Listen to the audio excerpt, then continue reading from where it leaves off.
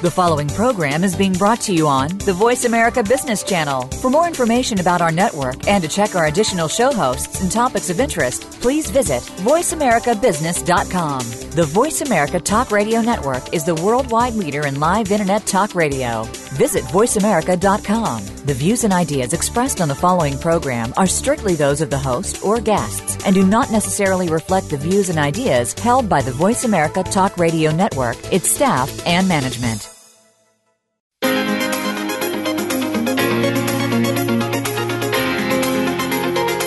Are you ready for the next level of leadership? It's going to be here before you know it. Today's leaders need the skills, connections, and savvy to become top professionals in their fields. Welcome to Innovative Leaders Driving Thriving Organizations with Maureen Metcalf. In the next hour, you'll meet people who have become successful at the helm of some of the most respected organizations in the world, and you can become the next big success story. Now, here's your host, Maureen Metcalf. Hi, my name is Maureen Metcalf, and you're listening to Innovative Leaders Driving Thriving Organizations. Today we're talking to Beena Sharma. She's the founder and president of the Center for Leadership Maturity, an enterprise dedicated to facilitating vertical development and enabling the development of greater maturity and wisdom in leaders, teams, and organizations. Beena is also the co-author of an upcoming book that we're writing together about leadership maturity, and it's going to be in the form of more of a corporate fable rather than a textbook like I typically write. So today, Beena, I'll talk about her experience with designing and delivering programs that have helped leaders mature. She's worked with major clients such as the U.S. Navy all the way to global corporations. Vertical development is becoming a really hot topic, and if you have questions about that, our first show, Leadership 2050, with Susan Cannon and Mike Morrow-Fox, gave a lot more detail about why this is the case in responding to the changes we're facing in our global environment, that leaders are facing a different level of maturity, requirement for maturity, based on the complexity they face, the interconnectedness of the world, and the capacities that will be required to move us toward 2050 in an environment that is much more volatile than we've seen in the past, and where technology coming online will happen at a rate 20,000 times more than the last century. So the range of things required for leaders to deal with is just larger volume, more complexity, and more uncertainty. So the question becomes, how do we as leaders prepare to address the things that will inevitably be coming toward us, whether or not we like them? So in this show, Innovative Leaders, specifically, I'm trying to help prepare current leaders and emerging leaders to be ready to deal with these changes as they come to you. So what can we do, what can I do specifically to provide information that will help you be not only ready but ahead of the curve? So my invitation to everyone listening, and this is an invitation for each week, is listen for one or two things that can help you be more prepared going forward and treat them as experiments. So we call it innovative leadership because the question is, how am I, how are you innovating or transforming your own self as the leader so that you are more effective in running your organizations? And we do that largely by experimenting with new behaviors and testing how they work for me. So they may work for Beena, they may work for Brian Robertson or somebody else, but how do they work for you as the human being that you are in your specific environment? And I recognize that for each of us, we'll do those slightly differently. So at this point, we're going to move to Beena. And Beena, tell us a little bit about who you are and how did you get involved in this vertical development stuff? You probably didn't wake up in high school and say, this is what I want to spend my life on. Well, that's true, though. Early on, I knew that I was fascinated by development. First of all, I want to thank you for having me. It's exciting to be with you and in this conversation. I think I grew up in India, and I think, part of the culture is more oriented philosophically. And when I was grown up and realized that I couldn't be a doctor, I was really not clear about how I wanted to spend my life or what I wanted to do with my life. And when my daughter was born, I was looking for a school for her and realized that it was a very big deal for me to pick the right school, which led me to think that I was really interested in education and how we develop our children, and that led me to the importance of adult development. So it was fascinating for me to arrive at this vocation. In some ways, I really feel this is what I was born to do, and personally, my life has been an instrument for me to study development and how I have developed and what I'm interested in. So I come with about 26 years of experience in the field of human development. I started working with cognitive skills. Initially, I was teaching thinking skills, first in school systems and then in corporations. And I then realized that I was more interested in learning than thinking, and got interested in how do we learn, how do we transfer knowledge and information into new ways of being. And very fascinated by how this happens in systems. So I started working with organizations in India and got trained in organizational development and change management. I came to the U.S. 15 years ago, and almost as soon as I got here, I was just lucky. I was involved with Ken Wilber's integral work and Integral Institute, and came across the whole idea of human evolution through stages of maturity, and it totally fascinated me. So I have been involved with this work since 2003, very deeply engaged with understanding what is maturity and how do we facilitate our own development and others' development, keeping in mind a path that has been revealed through research and theorizing based on empirical evidence. And the other big thing that I've been working on over the last 15 years is working with complexity and polarities and paradox. And that is intimately connected with maturity. So it feels like two great bodies of work have come together, and I work with both of those fields of inquiry and knowledge in integrated ways to serve individuals, teams, and organizations. And so at what point did, I think you and I met close to 2003. We were both already involved with Suzanne's work. Can you say a little bit about what is vertical development and what is this specific framework so people can understand vertical versus horizontal? For many people, those are new terms. Sure. Yeah, so it's easy to describe it in the context of horizontal development, so we make a distinction between two kinds of development. Horizontal development is when we are learning and growing, and what we are learning and growing are skills and capabilities, and we learn new behaviors and we gain new knowledge. And fundamentally, what makes it horizontal is that we continue to look at the world in the same way. Our fundamental beliefs and assumptions about the world don't change, but we have learned more, we have more knowledge, we have more skills, and we can do more things. We can expand those skills in other areas. That's horizontal development.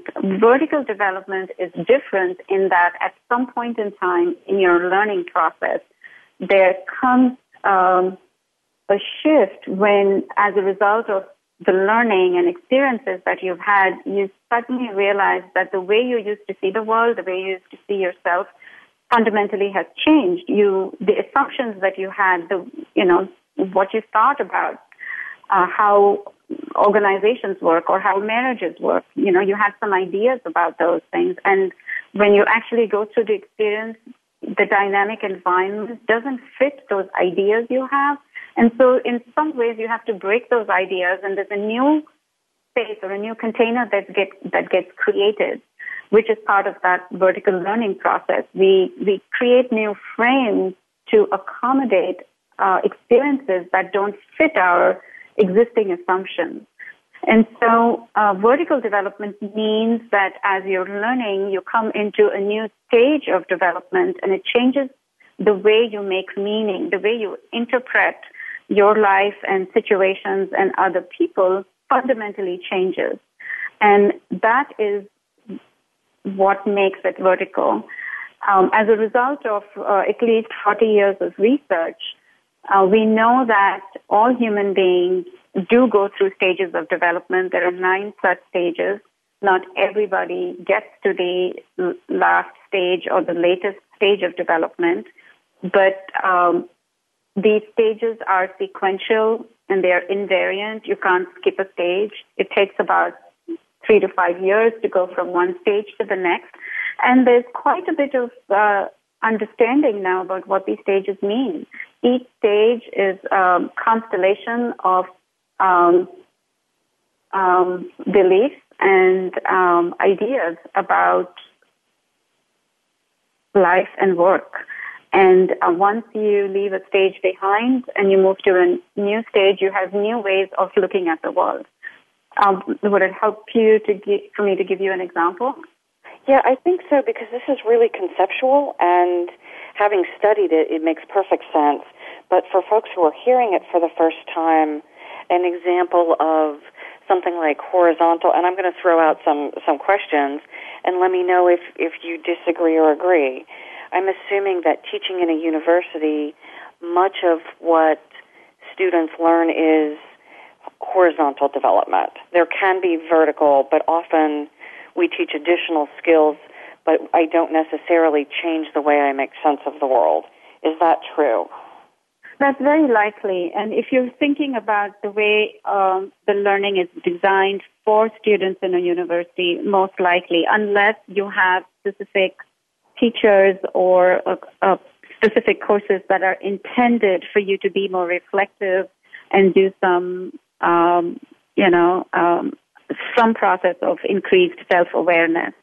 However, it could be that somebody who is at a university actually goes through a process of a stage development because of some critical events that have happened in their life. So somebody is coming to the university is teaching them horizontal development or related input, but they've had a major shift in their personal life. Maybe they've just gotten into a new relationship or broken an old relationship, or they've experienced some loss, or they've come from a different place into a new city.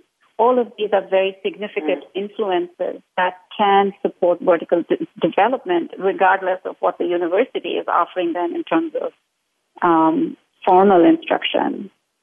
Actually, some of my students who are studying abroad seem to be seeing a very different perspective on the world, and my hypothesis is some of those may be developing vertically because of that broadening experience. It's not just that I'm taking an engineering course.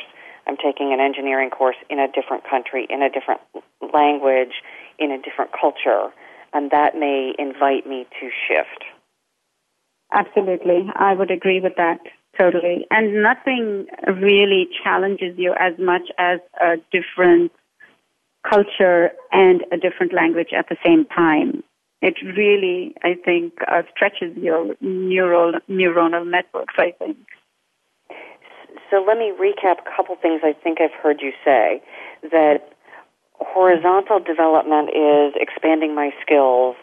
Vertical development is changing the way I look at the world, and that often happens by reflection, being in a new environment, using a new language, being in a new culture, having a disorienting relationship change. Could be marriage, could be divorce, could be just a breakup or a re-entry, could be a health situation, could be something with a parent if I'm talking about college students, maybe divorce of a parent or death of a parent, something like that, where my role in the world is now different as the elder in my family where before I was the child in the family. It's those not necessarily school learning activities, but shift in situation and my reflection on it that causes me to see the world differently. So it's the reflection process, not necessarily the situation itself. Is that accurate? Yes. Yes, and I would add that some of the examples you gave were more critical incidents or in some ways really transformational experiences. And it doesn't necessarily have to be only in that way that vertical development happens. It could be that you are at a particular stage of development, you continue to do your work the way you've done before, and over time it just ceases to have that much meaning for you. You outgrow it in some ways. You do the same thing year in and year out, and you begin to realize, oh, this is not really getting me what I thought it was going to get me. So you get into an organization, you become a manager, and you think you can achieve a certain level of outcome. You want to change the system, and you come up with your strategic plans, and you work the plan, you plan the work, and you do it year after year. And, in the fourth year, you're thinking, well, we do this year after year, but we're actually not getting what we predicted we would get. And then you begin to realize that, there's far more complexity here. There are more variables, and you begin to see the limitations of a narrow, rational, predictive path. And so you then begin to come up with a deeper understanding of the complexities involved, and you are no longer satisfied with doing the same things over and over again because they're not getting you what you thought you were going to get. So in some ways, observing outcomes and thinking through whether these were the outcomes that you were looking for, or if these outcomes didn't meet your intention, then it really challenges what you're doing. So you could have vertical development happen even in a slow incremental way. But the point is, it happens when you realize that what you thought is not true anymore, or what you were doing doesn't work anymore. Perfect. Okay, so why don't we go to a break here, because this seems like a natural point, so I can develop either because of a disorienting or transforming situation and or just the normal process of life, that as I outgrow and mature, I am called forth to move to the next level. Yes, and I would say it's important who you are in company with, because often someone else who's further along can influence you in just your day-to-day working, and it can trigger a dissatisfaction or it can trigger an awareness about a dissonance, and you can begin to question. So I think there are other influences also that can support your vertical development. Cool. Thank you for summarizing that so completely. We're going to go to break. This is Maureen Metcalf and Beena Sharma, Innovative Leaders Driving Thriving Organizations, and we're talking about stages of leadership maturity.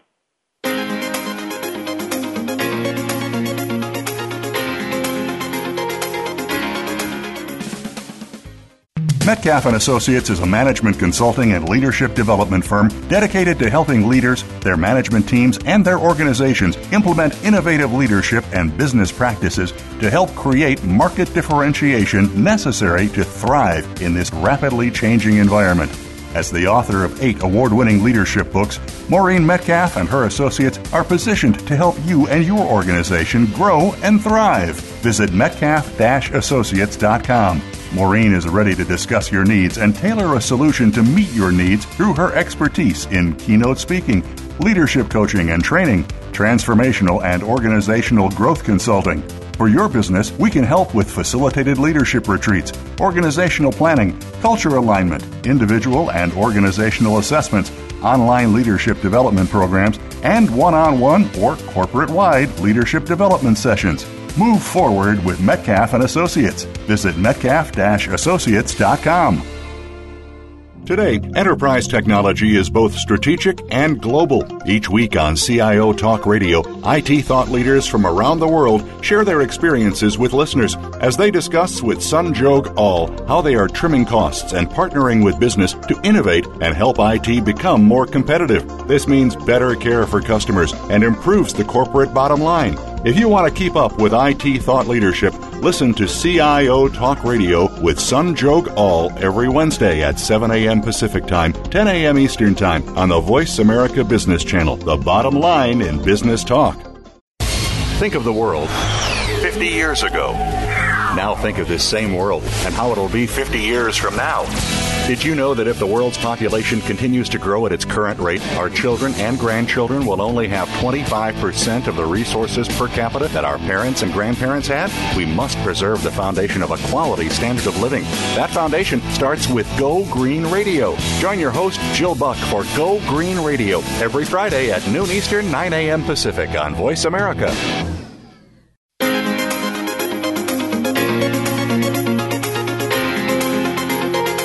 You are listening to Innovative Leaders Driving Thriving Organizations.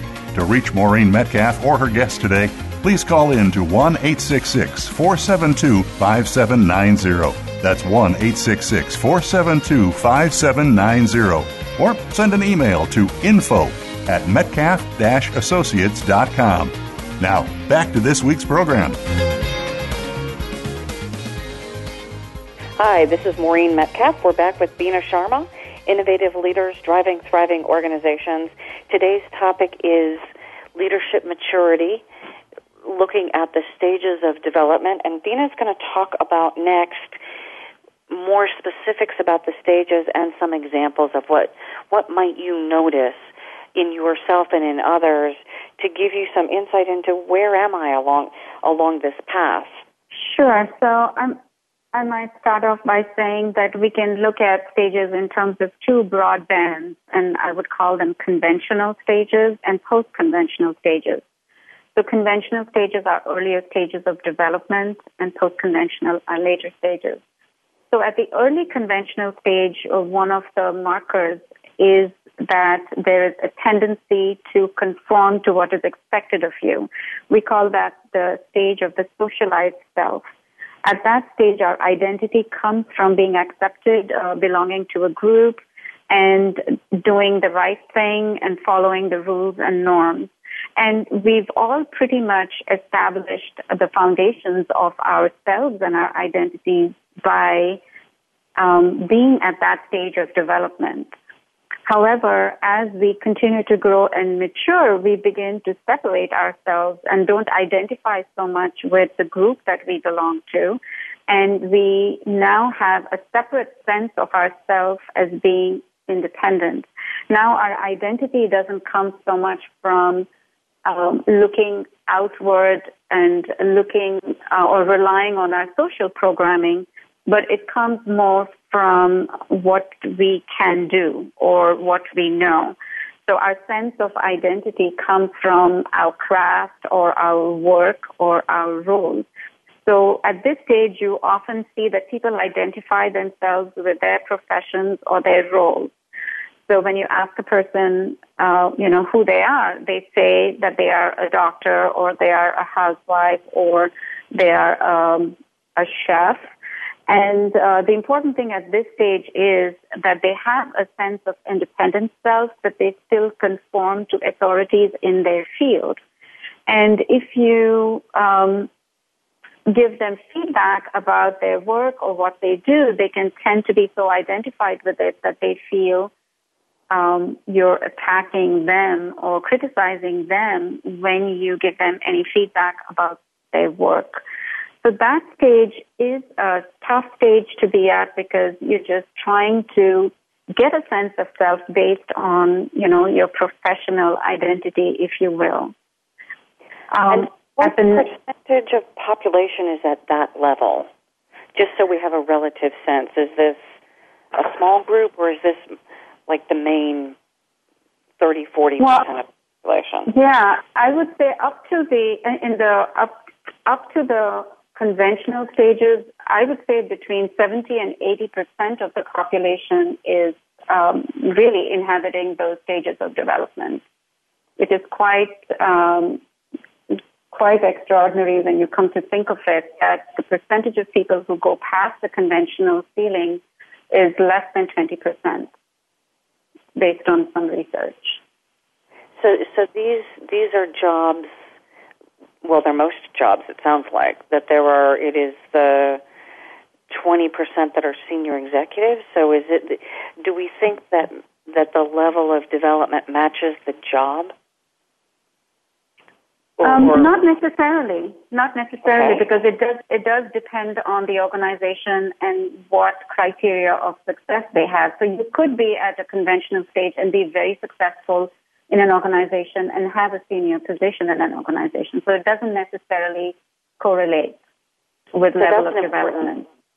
So that's a really important distinguisher, that level of development doesn't necessarily mean my level of success in a business or an organization. That is true. And at the same time, we can say that if you had capacities at later stages of development, we believe that you would have a greater capacity as a leader, that you would be more likely to be able to facilitate, team development and organizational transformation if you were able to handle greater complexity and had more systemic thinking and had greater self-awareness. These are all qualities of more mature leaders. And specifically in terms of percentage to your question, at that stage, which is where you're identified by your role or work, which we call the specialist stage, roughly, I would say 35% of people are at that stage. Okay, so I go from specialist, which those are mainly individual contributors and early supervisors. Is that an appropriate generalization? Yes, it's a generalization, but yes. And you could have even, high-profile university professors who are at that stage, because the focus, even in that realm, is to master material or to master knowledge. It doesn't demand self-knowledge. Being a university professor doesn't demand that you have self-knowledge. It demands that you have mastered the knowledge in your field. So the distinction here is I'm an expert in my craft or specialist, and my level of internal awareness is still relatively early. Could be, yes. Okay, so then what is the next level? I mature so the next beyond level to... Yeah, the next level is a significant leap over the previous level. It's called the independent stage, or also called the self-authoring stage. And this is the stage that's most supported, highest stage supported by society. And at this stage, you're truly independent of conforming to even authorities in your chosen field. You truly are relying on your own understanding and their self-generated perspectives and views. There is a more objective and scientific approach to even yourself. This is the first stage where you're open to somebody giving you feedback, and you have the capacity to acknowledge, saying, yes, actually, I think I could have done that differently, or yes, I think that was a mistake and I will do something different next time. There is a certain distance they have to themselves. They have a more objective capacity to see themselves and own where they could be doing something different. They have the capacity to change their attitude. This is a remarkable leap in human development where we don't just change things that, our actions or our behaviors, but we can actually bring a shift in our mental attitude or psychological approach. So it's quite an advanced stage, and yet it also has its limitations. At this stage, there is a great belief that one can, change the world and predict and make things happen. There's a belief that there is a reality out there that I can change. And it's only at the next stage, when you get past the conventional stages, that you begin to realize that it's not so simple, that my idea of reality is actually something that I have created. And it's because of my upbringing and my conditioning. And, you have another idea of reality, and you have another perspective, which is based on your conditioning and upbringing. And so now I begin to see relative perspectives, and that they're both right. I feel that there is neither of us is more right than the other, which is another big leap in terms of maturity, is to acknowledge that there are different perspectives, and many other perspectives are valid, just as much as my perspective is valid. That does sound like a big leap and helpful in negotiation and dealing with complex organizational situations where having the ability to negotiate nuances would be critical. Yes, and I think it's helpful particularly in situations where there are conflicting views and conflicting opinions. It's easier for people at the independent stage and the next stage, which is the relative stage, to be able to integrate other perspectives, whereas the individuals at the socialized or the specialist self in conflict situations are more likely to hold a strong opinion about one or the other, and it can be more adversarial, more combative, and more a fight about who's right and who's wrong. And that begins to change at later stages. So it goes from my way or the highway kind of view to how do we find a win-win? Yes, and in between it would be, so one would be my way or the highway, and then it would be, I know because I have done this, and I have, trained myself, so I know, and this is the right way. And then it goes to let's find a win-win, and then it goes to let's find a win-win not just for you and me, but let's see what's the impact on the system. And is this a win-win for short-term, or is it a win-win for long-term? Are we looking at all stakeholders? Are we looking at what's invisible? So then there are other more subtle and intangible parameters that are acknowledged and included in the thinking. So this would maybe even be something like the triple bottom line, that I'm not just looking at profit, but I'm also looking at other stakeholders and their point of view, even if they're not in the room. Yes. The only thing I would say to that is that even at the conventional stages, you can learn about it and be very effective at thinking about the triple bottom line. But if it is not mirrored with also an increased self-awareness and an increased capacity to reflect on how I contribute to situations, both positive and negative, then we wouldn't say that just because a person is able to do systemic thinking and they can think about multiple stakeholders and triple bottom lines, just because of that, we wouldn't say that they have a center of gravity at the later stage of development, because there are multiple parameters that need to be there for it to qualify to be at a later stage of development. And these are the things that you're talking about that make leaders more effective, then that I can see multiple stakeholders and I can see myself and change myself in the process to be more effective. So I'm looking for cues on a regular basis for what am I doing that's working, and more importantly, what am I doing that's not working, that I can continue to refine my own self. Is that true? Yes, and yes, that's well described. And also reflecting on how am I coming in my own way, or how am I contributing to situations where things are not going the way we would like them to go. So rather than externalizing it and trying to come up with a plan that takes care of external environment, it's also including oneself as part of the contribution system.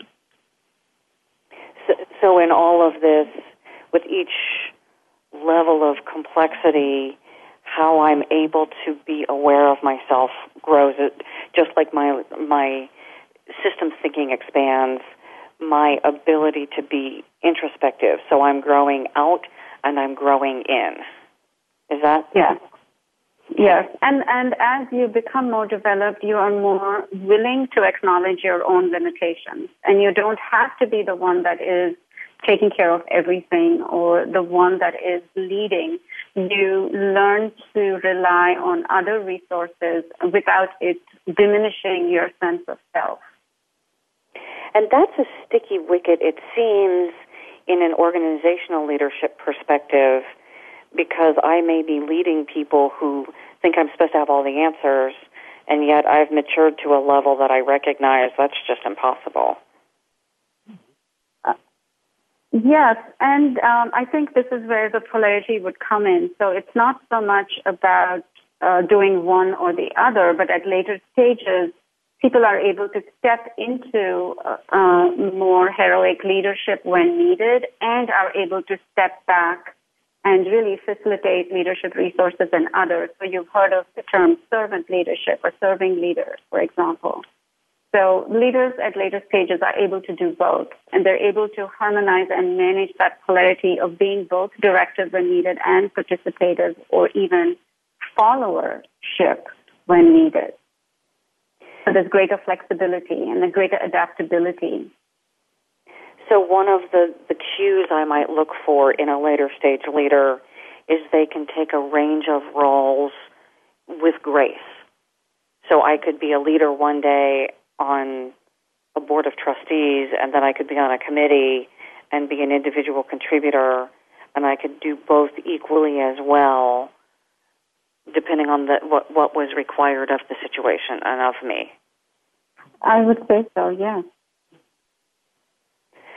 So interestingly, one of the things I hear from my students is leaders are supposed to be in charge, and yet you're saying, hey, as I mature, I recognize that, in fact, not only will I not always be in charge, but it's not even appropriate to always be in charge. Rather, I should be, as a servant leader, looking for how do I best contribute in any situation. Is that accurate? I would say so. And the fact that you think early on that leaders should be in charge itself is a manifestation of early stage thinking. Early stages of development has a stereotype of leaders having a narrower definition, but those definitions change as we grow through our life experiences and realize that sometimes a person thinks they are in charge and they're actually not, and sometimes they feel that that's the way to lead and they're not that effective in every situation interacting in that way. We can probably all point to examples of where someone thought they were in charge and we knew they weren't. Right. So let's go to break here. This is Innovative Leaders Driving Thriving Organizations. I'm your hostess, Maureen Metcalf, and we are joined by Beena Sharma and talking about vertical development and the stage of leadership maturity model. We'll be back after break.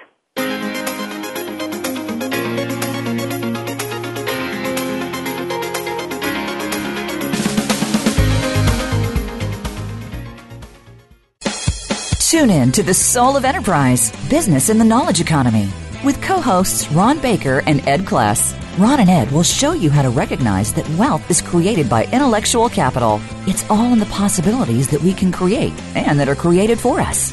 These possibilities are destined to be discovered by human imagination and through the service of others, creating a brighter future for all of us. The Soul of Enterprise is heard live every Friday at 1 p.m. Pacific Time, 4 p.m. Eastern, on the Voice America Business Channel. Metcalf & Associates is a management consulting and leadership development firm dedicated to helping leaders, their management teams, and their organizations implement innovative leadership and business practices to help create market differentiation necessary to thrive in this rapidly changing environment. As the author of 8 award-winning leadership books, Maureen Metcalf and her associates are positioned to help you and your organization grow and thrive. Visit metcalf-associates.com. Maureen is ready to discuss your needs and tailor a solution to meet your needs through her expertise in keynote speaking, leadership coaching and training, transformational and organizational growth consulting. For your business, we can help with facilitated leadership retreats, organizational planning, culture alignment, individual and organizational assessments, online leadership development programs, and one-on-one or corporate-wide leadership development sessions. Move forward with Metcalf & Associates. Visit metcalf-associates.com. Are you a business leader or executive that wants to achieve more? Not just in it for profit, but to do work you find meaningful that adds more value to more people in more ways. Listen for the Business Elevation Show with host Chris Cooper. You'll hear from successful achievers from around the world with the passion and experience to offer invaluable guidance. The Business Elevation Show can be heard live on Fridays at 8 a.m. US Pacific Time, usually 4 p.m. UK, on the Voice America Business Channel. Be more, achieve more.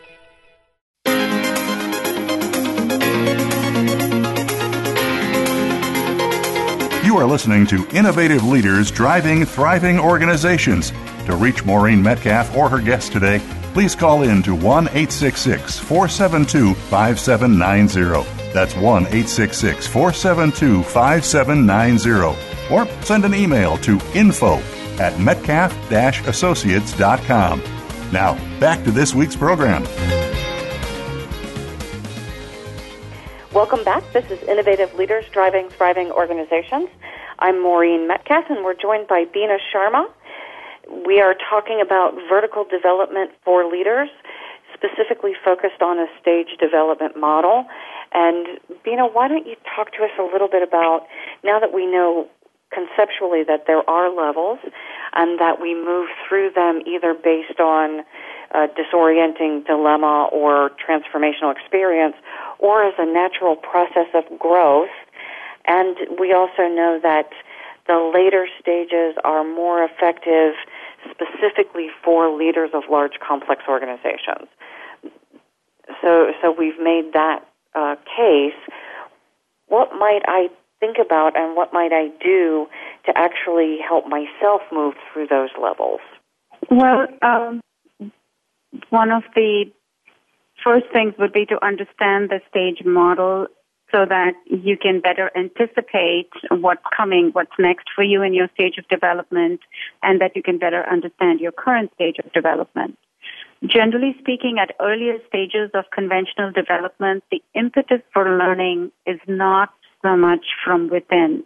It really comes from external motivators, like you and the organization wants you to develop, or your boss wants you to do something differently or learn a new skill, or maybe as part of your career development, you want to get to the next title or the next position, and so that can become an impetus for your growth.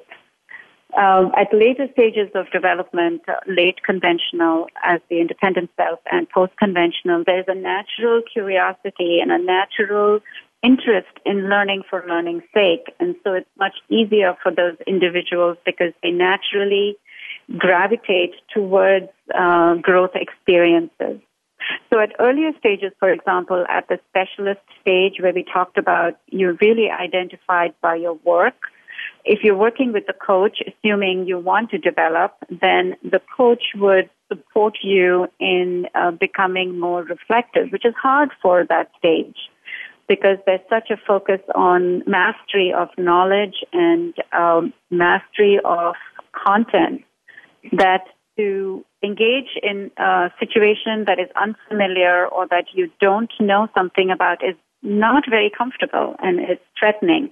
So one of the ways you can grow at that stage is to really consciously embrace an unfamiliar situation or to go to an event or go to a gathering that is about a topic that you know nothing about. And so putting yourself in a situation that's unfamiliar will stretch your mind.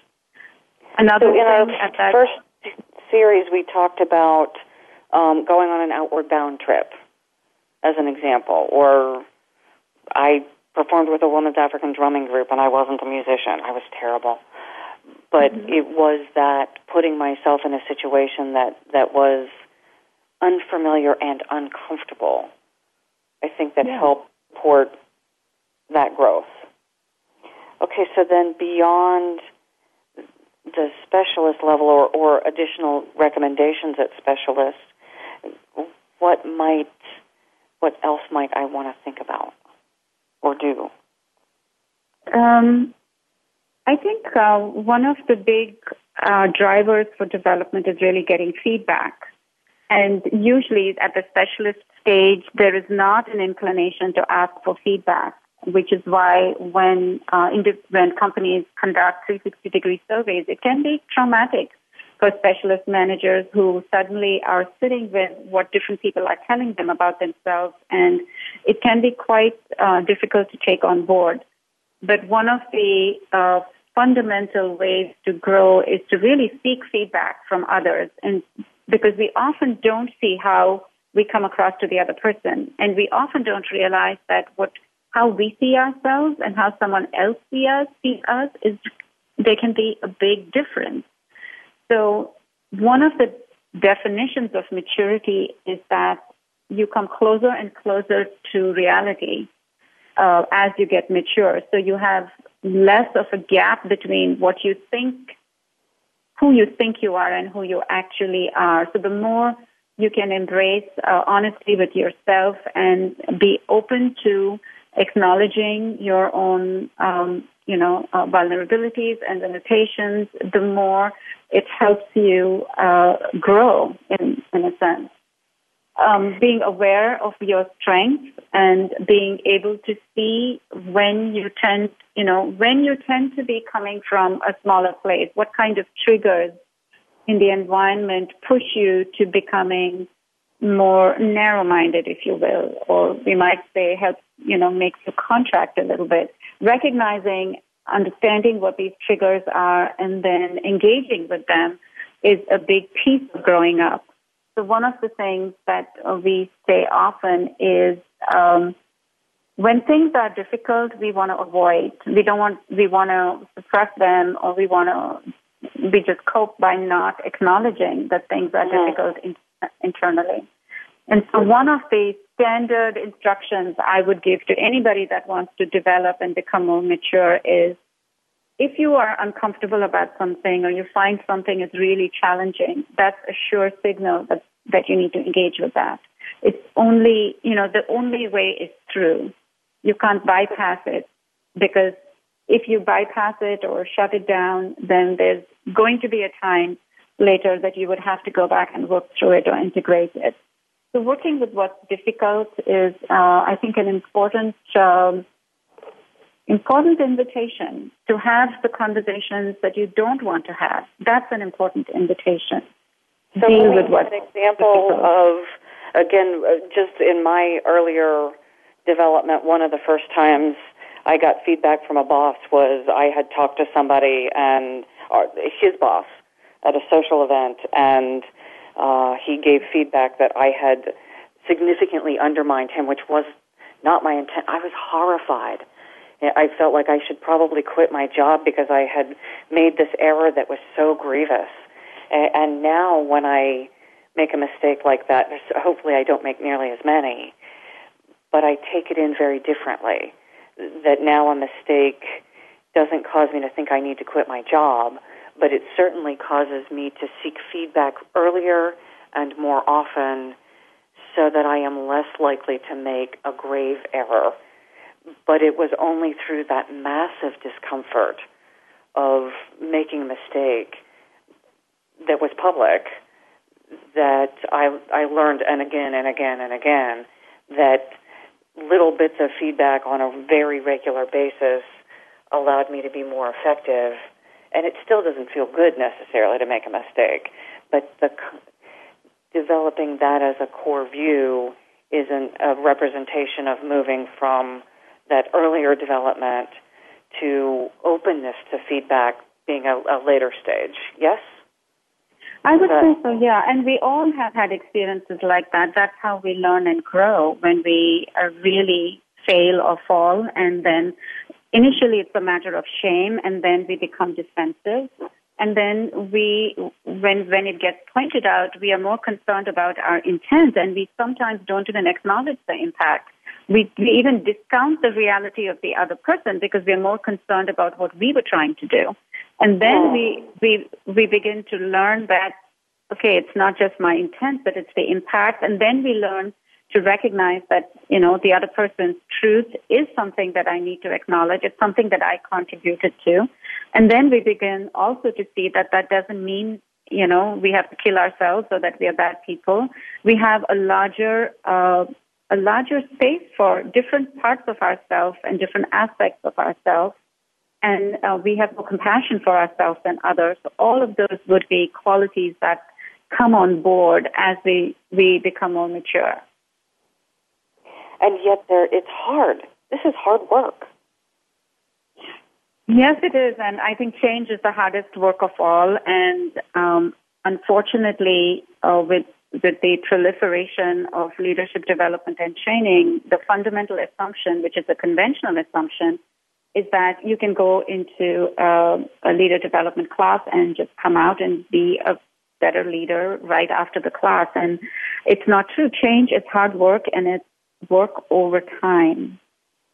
It takes time. And here, the distinction that seems important here is the difference between I develop a skill, like I'm a better time manager, and I fundamentally change the way I see myself in the world.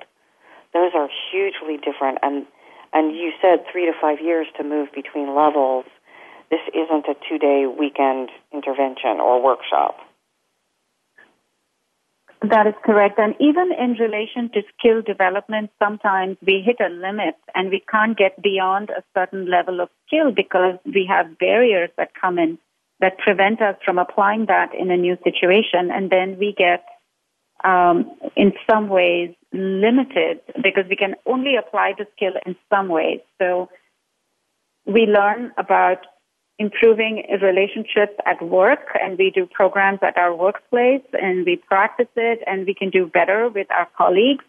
And then we come back home, and we are with our family, and we slip back into more earlier ways of interacting, even with family members. And so this gap between how I might learn a skill and apply it in one situation, how that doesn't carry over to the other situation, indicates that there are some deeper barriers that, it means I have to go a little bit deeper. It means I have to do some harder work to understand what's coming in the way of me doing what I can do with my colleagues, but to be able to do that with my sibling or my spouse or my children, to have that kind of objective view is a big step. It seems like for any of us who are professionally successful, going home to see parents, for those of us lucky enough to still have living parents, can throw us into an entirely different realm of functioning. Yes. And that in and of itself presents an opportunity, because I can find that part of myself that needs to develop and almost in quotes grow up, right? That I find parts of myself that it's been easy to grow and develop and they seem to go about smoothly. And then I bump into something and have the almost experience of when I see bugs, like, ooh, that was a part of myself that was really kind of embarrassing, and I wouldn't want to tweet about it. So how do I cultivate those opportunities to recognize that as a leader I actually have many little tiny parts? And part of this vertical development is creating opportunities for each of those to grow, because it is as we bump into the parts that seem a bit embarrassing, that those are additional opportunities or invitations to attend to things that would hold us back otherwise. Absolutely. I think that's one of the greatest gifts of this model is you can reflect on your own responses to situations and begin to see when you come from a less mature place and when you tend to come from a more mature place. And you have a framework that you can use to understand this. And then you can actually coach yourself and support yourself. If you understand this framework well enough, you have far more resources and opportunities to develop yourself into more mature ways of being. So, Beena, I'm going to ask you one question as we're wrapping up. Is there an article or a place someone can go to read about what are these stages of maturity? We've referred to the model, and yet we haven't said, go click on this website to find it.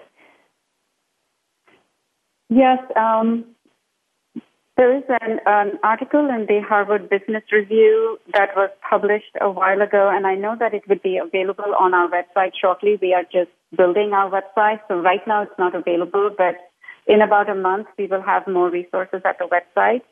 So there's an HBR article, there's an article published by Suzanne Cook-Reuter, who is my mentor, colleague, and co-founder of the Center for Leadership Maturity, who I want to appreciate and acknowledge has done some original research in the later stages of maturity. So there's an article written by her and published in the Journal of Industrial Psychology that is a great descriptive article.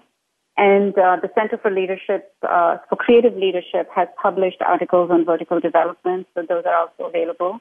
Our website is verticaldevelopment.com, so you could go there, and in a month we would have more resources available.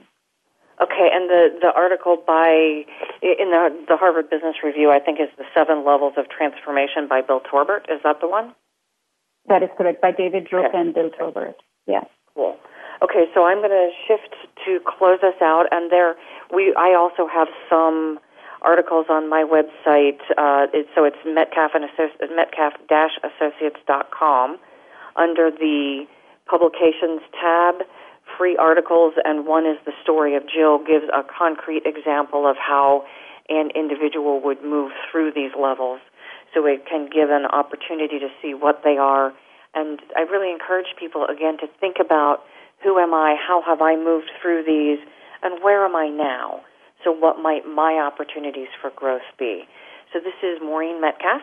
We are Innovative Leaders Driving Thriving Organizations, and we've been joined by Beena Sharma today talking about what is the vertical development model. She runs the Center for Leadership Maturity, and again, those articles will be available on her website in the near future. I do invite you to send us comments or questions. Email me at info@metcalf-associates.com, and I'm happy to share them on future recordings and also make information available on my website and on the blog. So if you have questions, I can also respond to the broader audience by way of blog posts. Thank you for joining us.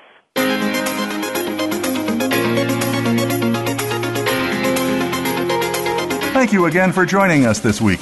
Please tune in for another edition of Innovative Leaders Driving Thriving Organizations with Maureen Metcalf next Tuesday at 11 a.m. Pacific Time, 2 p.m. Eastern Time on the Voice America Business Channel. We hope to see you here next week.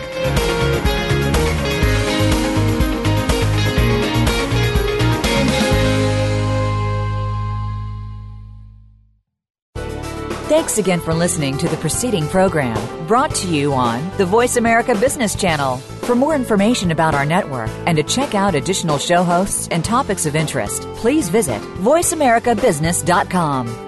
The Voice America Talk Radio Network is the worldwide leader in live Internet talk radio. Visit voiceamerica.com. The views and ideas expressed on the preceding program are strictly those of the host or guests and do not necessarily reflect the views and ideas held by the Voice America Talk Radio Network, its staff, and management.